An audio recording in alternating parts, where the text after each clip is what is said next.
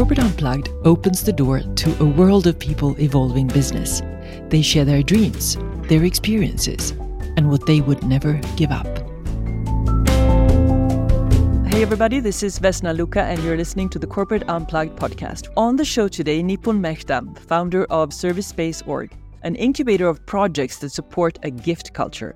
And today we'll discuss the power of context and AI and also what social change really is about. So Nipun, a big welcome to my podcast. I'm so grateful that our paths have crossed. Likewise, I'm happy to be here. 25 years ago in Silicon Valley, you started ServiceSpace as actually an experiment with friends. And today it is a global ecosystem with around 1.5 million members. And they've not only delivered millions of dollars in service for free, but they're also regenerating a gift culture. So you've created this like meta gift economy experiment, actually. I'm just curious, like today, what are you most proud of? And what is your intention now further with ServiceSpace? Well, if I were to think about what I'm most proud of, I would probably say that I think I am most proud that I think I'm a better human being myself.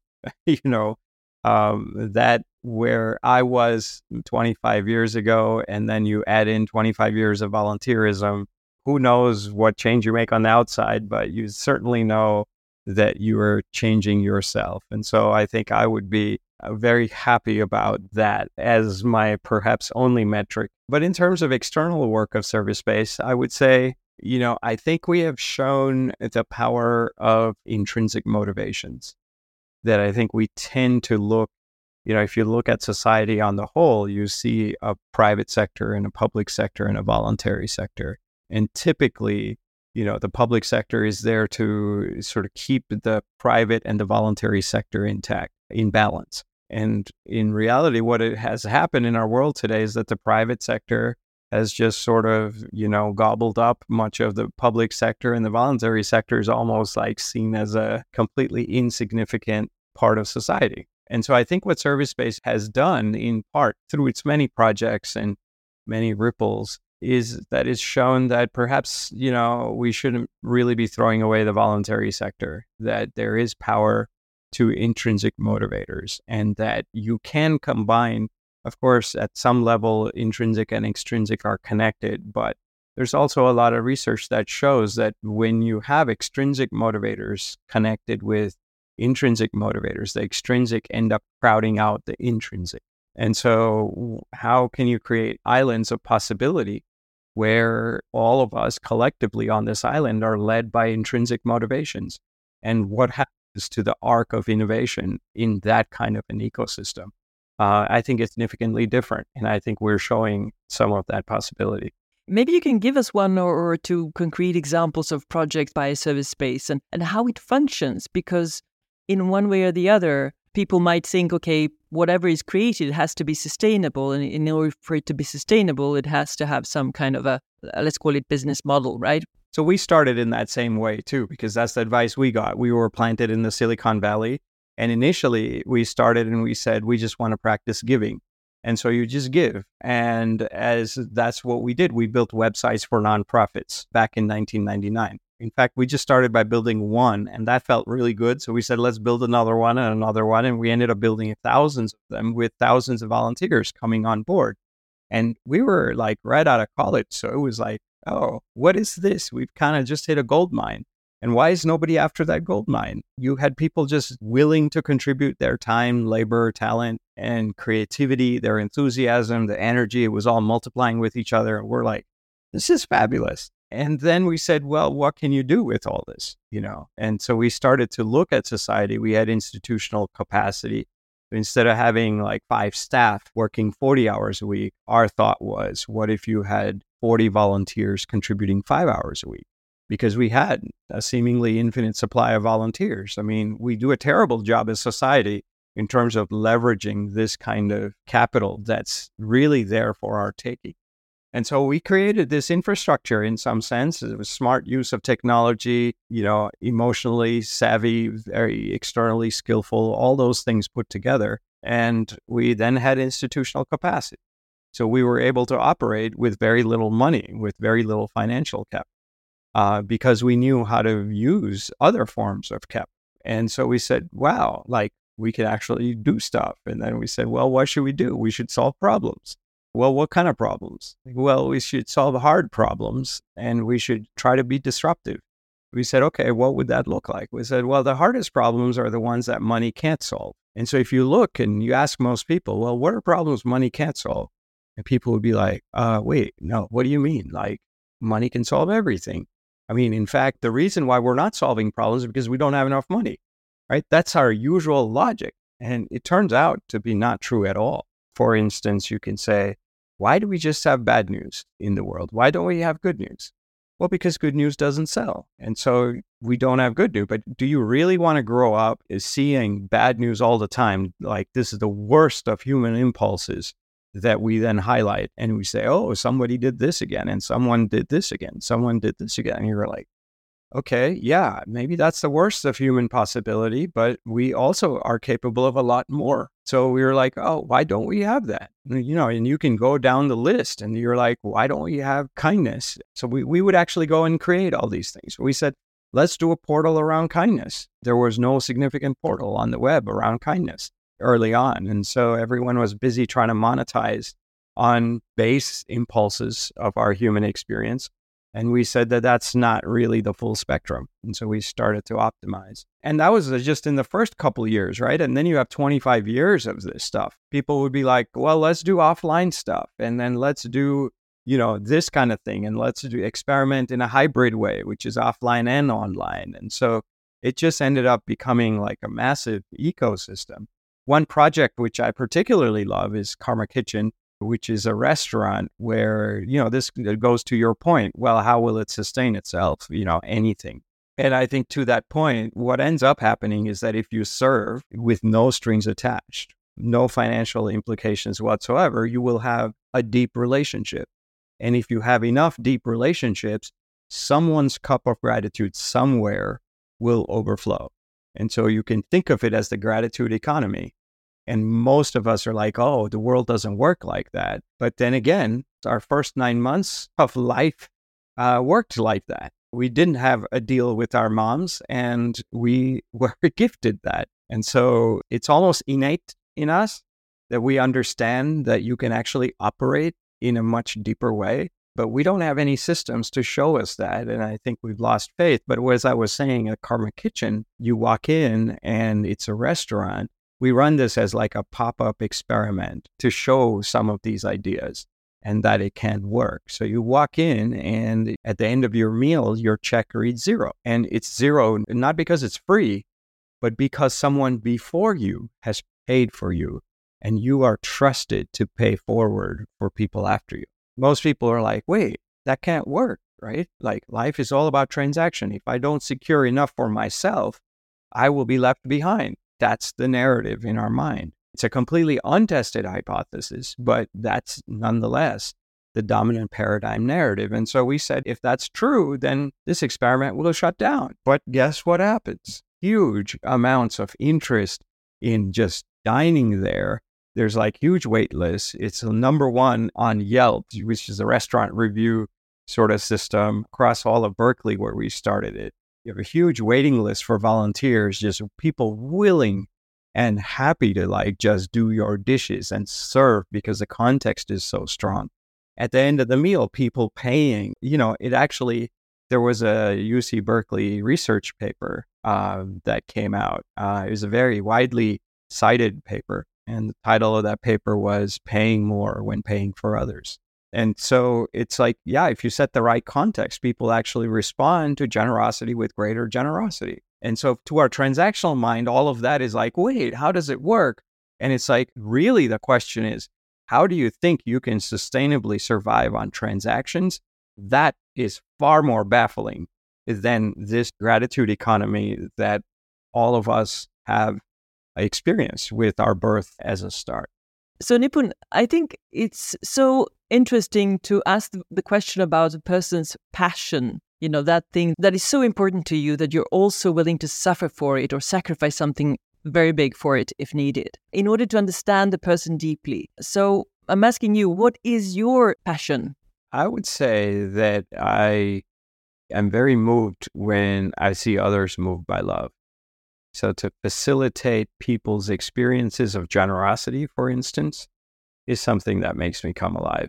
Even if it's in the smallest act of kindness, I would be willing to do anything to create a meaningful service opportunity for somebody else. And so I don't know if that qualifies as a passion, but that would be something that makes me come alive. Great. I think we share that passion. And now it's a big question, I understand, but still it's intriguing to ask, like, what do you think is the future that you wish to see, let's say in 5 or 10 years' time? How does it look there? How does it feel there? Who's there? What's happening there? Yeah, well, this is a really relevant question if you consider AI into the mix and, who is there? I mean, there could be scenarios where it's none of us and it's just AI. But I think the scenario that I would like to see is an integrated scenario where we take the best of the possibilities that technology gives us and also the best of humans, right? And how those create a virtuous cycle, not a vicious cycle where we're all playing defense. One of my friends had a very beautiful quote.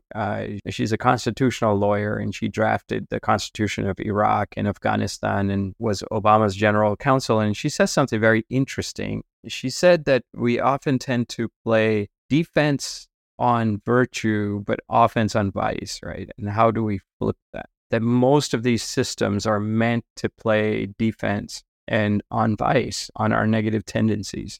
But can we actually have them play offense on virtue? That to me, a future in, say, 2033, would be a world in which we use AI responsibly and AI helps us figure out what it means to be a deeper human being. And I think if there is a scenario where there is a best case scenario where we're able to use it right, and that's what I would hope that we get to. From your contextual lens, so to say, still, what threats does AI pose, do you think? And most of all, what are the opportunities that you are hoping for, where this kind of alignment can happen between, as you say, what we need as humanity and being served from AI?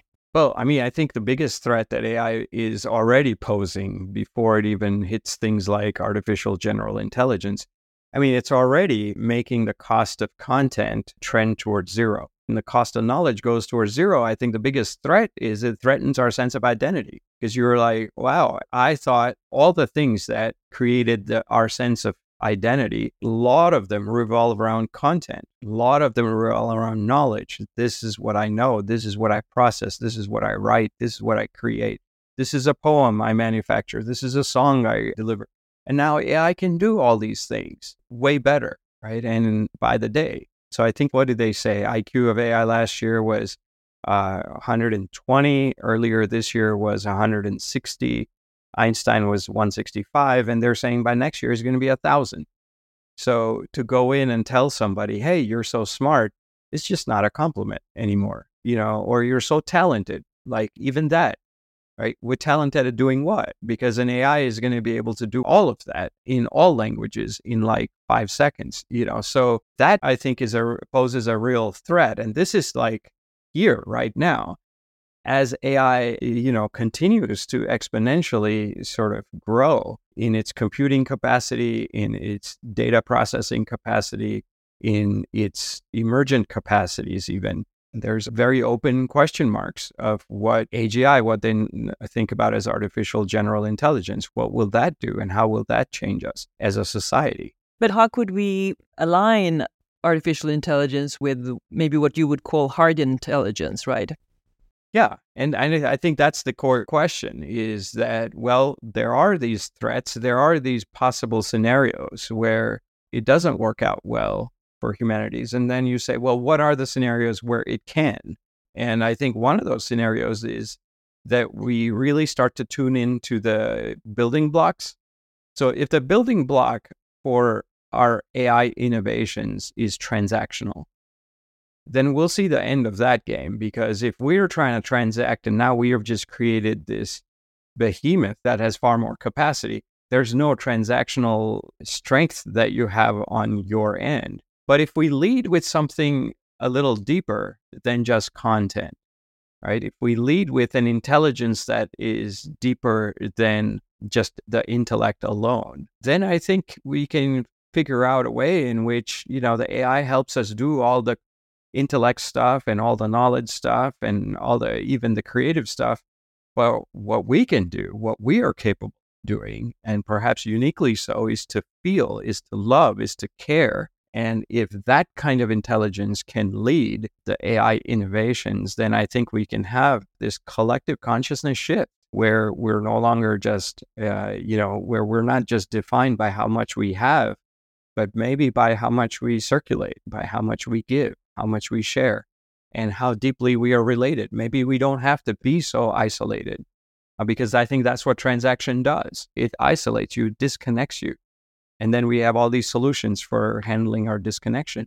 But maybe we can actually reconnect, and we can then continue to circulate our merits. And as we do that, maybe we create a virtuous cycle where we feel, a deeper sense of belonging.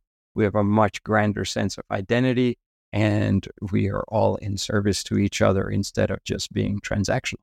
You mentioned this disconnection that many of us are experiencing and talking about, and it shows up in so many kind of different ways. It can be social or in other ways. But how can we reconnect as is now? My recipe for reconnecting is really to just do a small act of kindness. I would say one other thing that has helped me is silence, just quieting the mind, meditation. And the other thing that helps me reconnect is being kind, doing those small acts of kindness. Now, in a world full of noise, silence feels like a waste of time. And in a world full of accomplishments, a small act feels like meaningless. But actually, I would say it is the most significant because it connects you to yourself. That before I can do an external act of kindness for somebody else, I first need to reconnect with that force in me. And I think as you do that, like kindness quiets the mind. As soon as the mind gets quieter, because you're no longer in the me, you're starting to think of the we, starts to quiet the mind. As the mind gets quiet, you fall into an interconnection, a natural interconnection. And as you fall into this deep interconnection, you're much more satisfied. You're no longer seeking as much. You're naturally kind. You're naturally connected to your, deepest impulses. So I would really recommend to anybody, including myself, that, whenever you feel disconnected, go out and do an act of kindness.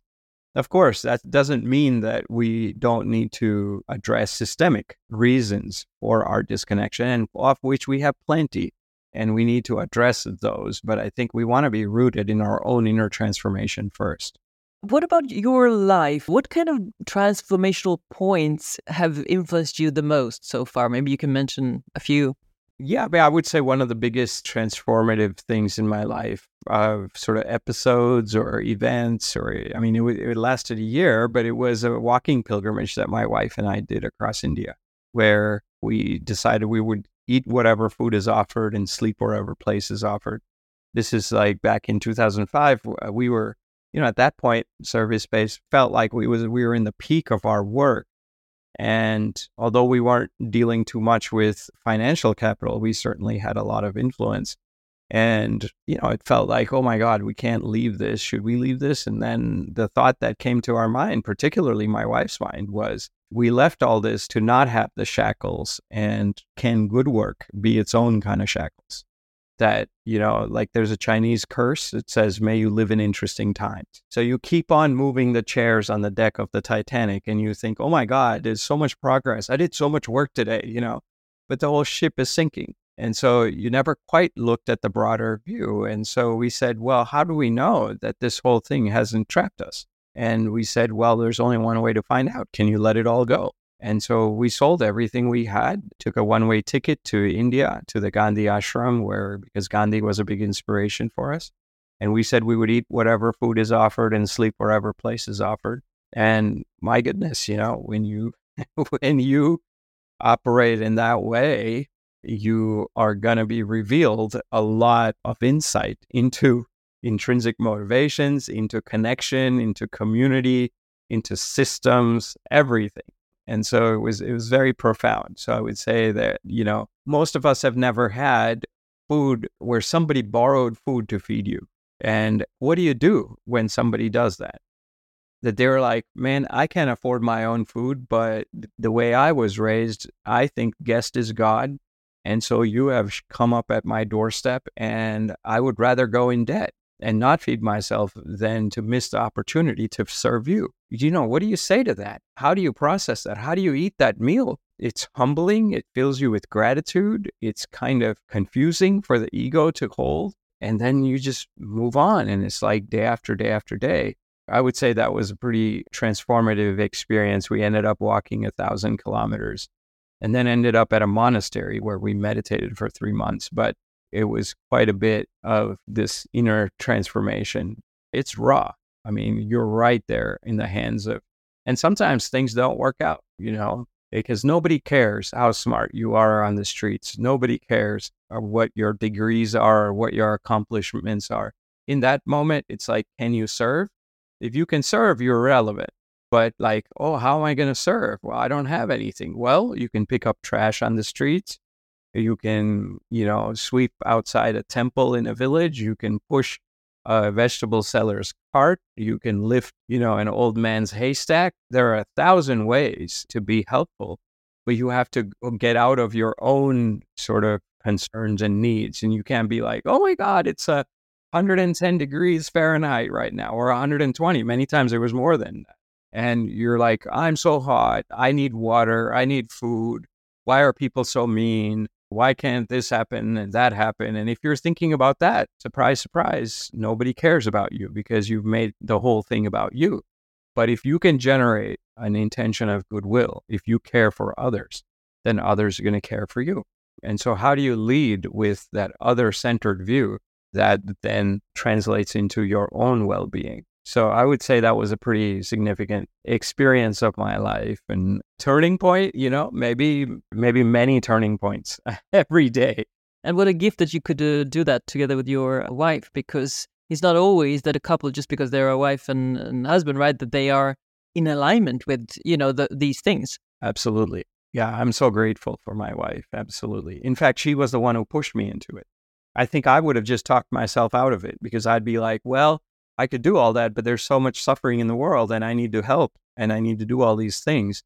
And she was like, well, that's true, but you also need to make sure there's a better you for the world that's helping. And so how do you keep on changing and deepening your own channels? And so she was very clear on it and it made sense to me, but probably left to my own devices, I may have talked myself out of it, but she was very clear and I really trusted her and I still do. And so it's been a great blessing. Is she involved in service space? Oh, yeah. As well? Or Yeah, sure. Yeah. We've known each other well before service space. Fantastic.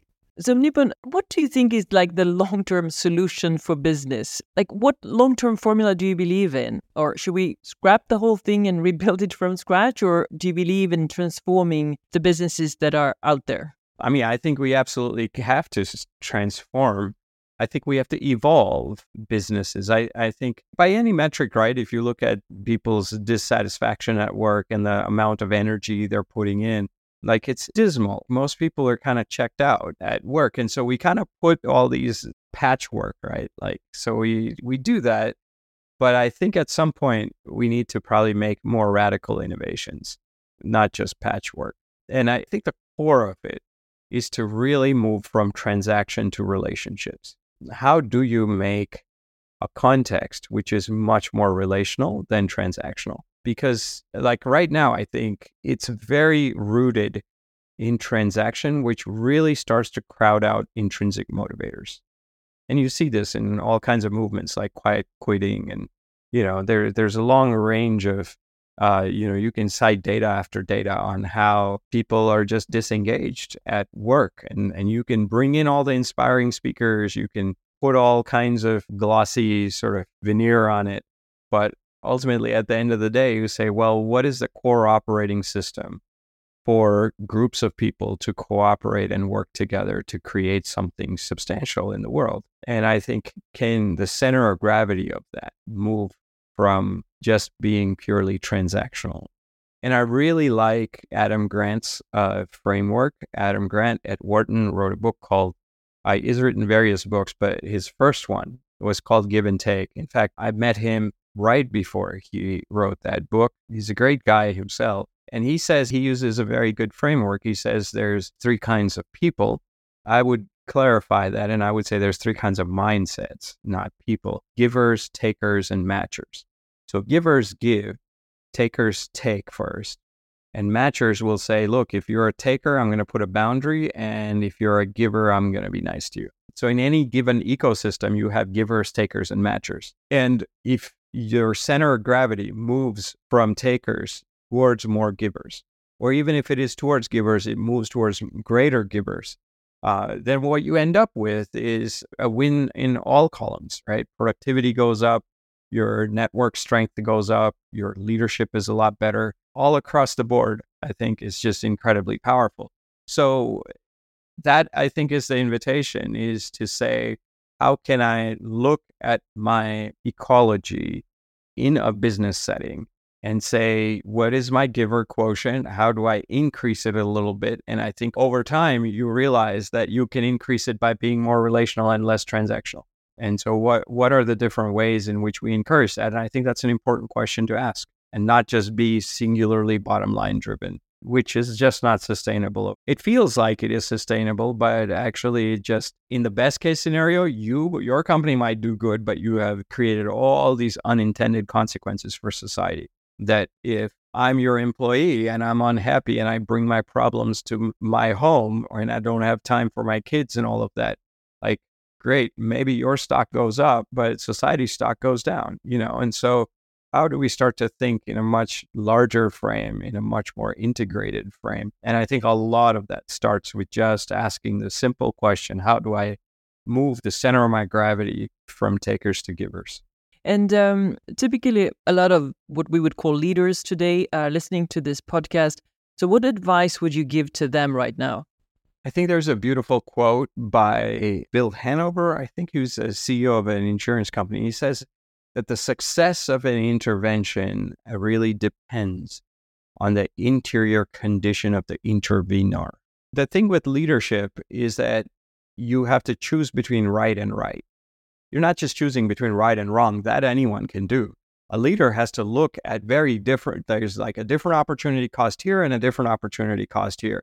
So between the two rights, what are you going to, how are you going to choose? Which one are you going to choose? And then as you choose that intervention, like, what is the through line of that external intervention to the interior condition of the intervenor, to what's going on inside you?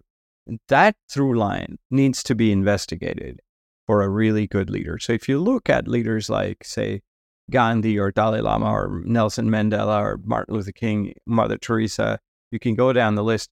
They had a very clear through line of how their inner fields connected with the outer interventions. So the advice I would give to leaders is to really start to pay attention and to investigate and come up with your own answer, but come up with an answer. Like, do spend time investigating it. And that answer changes. So don't just have like one static answer and this is like for 30 years. Like, keep investigating how deeply the inner and the outer are connected. Great advice. And what about yourself? Like, I don't know, 15, 20 years ago, what advice would you have given yourself? A teenager asked me that question once. Says, what advice would you give to your 16-year-old self? And what came up spontaneously in that moment, I think at 16, I thought that I just put a lot of premium on effort. Like, I was the kind of guy, I took 40 semester units in one semester, which is like full-time load is 12 units, right? And so I was the kind of guy, I went skiing one time and I was like, by the end of the day, I'd never skied before. And I was like, by the end of the day, I'm going to be on the Black Diamond Slope. And I was. And, I start playing chess and I'm like, okay, I'm going to start playing with a master, grandmaster and things like that. Like, I had that kind of an accomplishment mindset.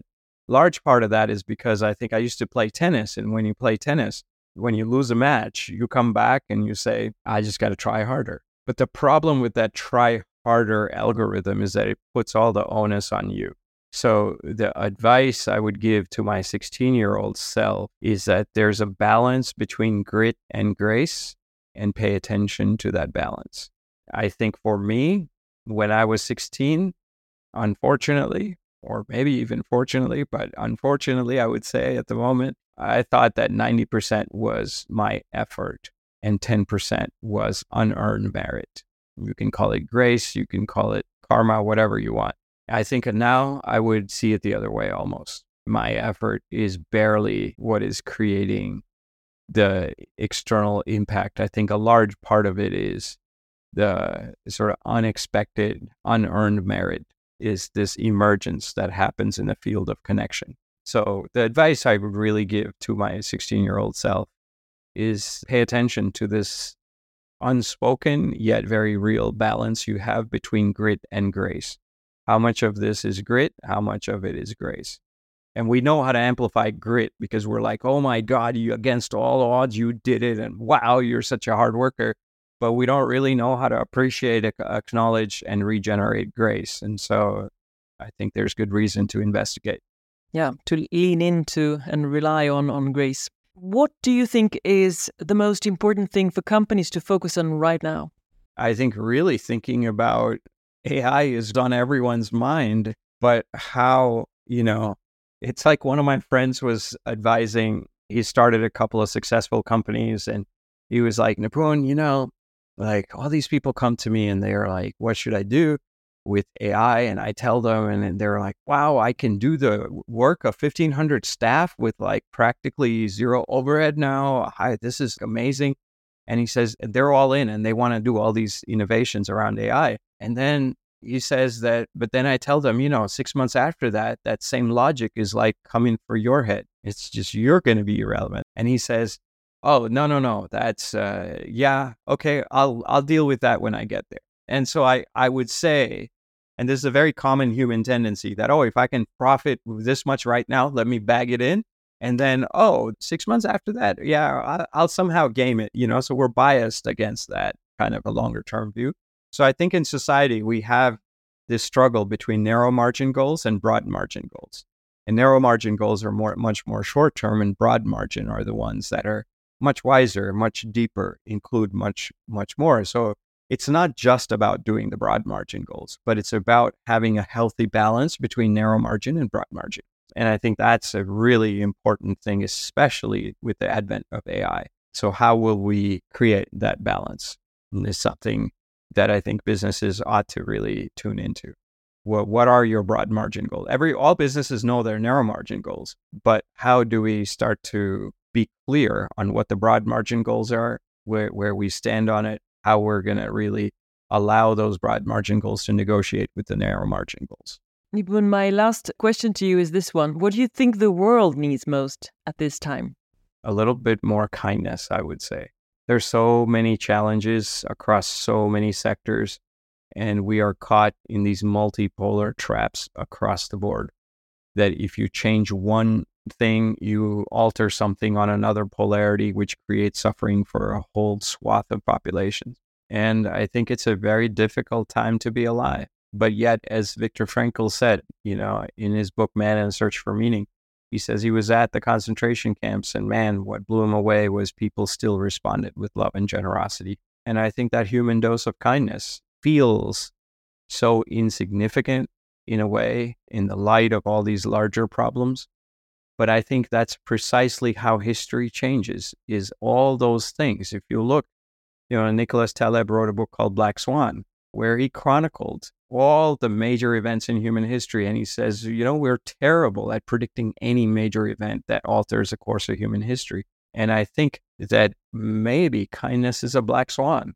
Maybe a small act is actually much more, because a small act connects you to a deeper web of consciousness. And as you become more connected to this web of consciousness, perhaps it makes us an instrument of something that's far greater. So it seems small and it seems insignificant, but I think it could just be a black swan. So I have my hopes pinned on a small act of kindness. I was just at Harvard 2 days ago, and at the end of the day, I was speaking at a conference, and then they had invited all the speakers to like a fancy dinner. And the waiter comes up to me and he's like asking me questions. I was just nice to him, and there were a couple of us. And because I was nice to him, he was like, oh, what is that? And I was like, I don't know. You should tell me. He's like, well, they told us it's vegetarian sushi, but what is vegetarian sushi? He started talking to me about it. And I was like, well, you should have it. You should try it. He's like, oh, no, I'm not allowed to do that. And because he'd asked me so many questions, I was like, well, you may not be allowed to do that, but I am allowed to do this. And I took one of the sushis and I put it in his mouth. And he just was like so happy. And I was so happy. And there was such a great bond. And you look and you say, well, what's the impact of that? I don't know. But I can be sure that I felt different. He felt different. The space between us felt different. The relationship was different. And if we all keep doing that, who knows? Maybe it alters the field of emergence. So I have my hopes pinned on small acts of kindness, which we're all capable of doing even before we learn language. We are all prone to doing these small acts of love. So I hope we keep doing it. Fantastic. And I love your black swan, the kindness. And I'm also thinking that we can redefine this, what we see as a hero. I think we're surrounded by these small heroes around us, doing these acts of kindness every single day. And we all can do something, always, always. Thank you so much, Nipun. Thank you for really being here on the show. How did you feel? It's great. Thank you for having me. I'm delighted that we're asking these deeper questions about the future, about the present, and about our connection to our values. Thanks for listening to the show. To find out more, you will find links and show notes on corporateunplugged.com. To make it easy for you to find and listen to this show again, subscribe on your favorite podcast app. And please share this episode with one person you know would benefit from hearing it. Please rate and review this podcast if you enjoyed it. I'm Vesna Luca, and you have been listening to Corporate Unplugged. Until next time, live with purpose and remember to unplug. Ciao.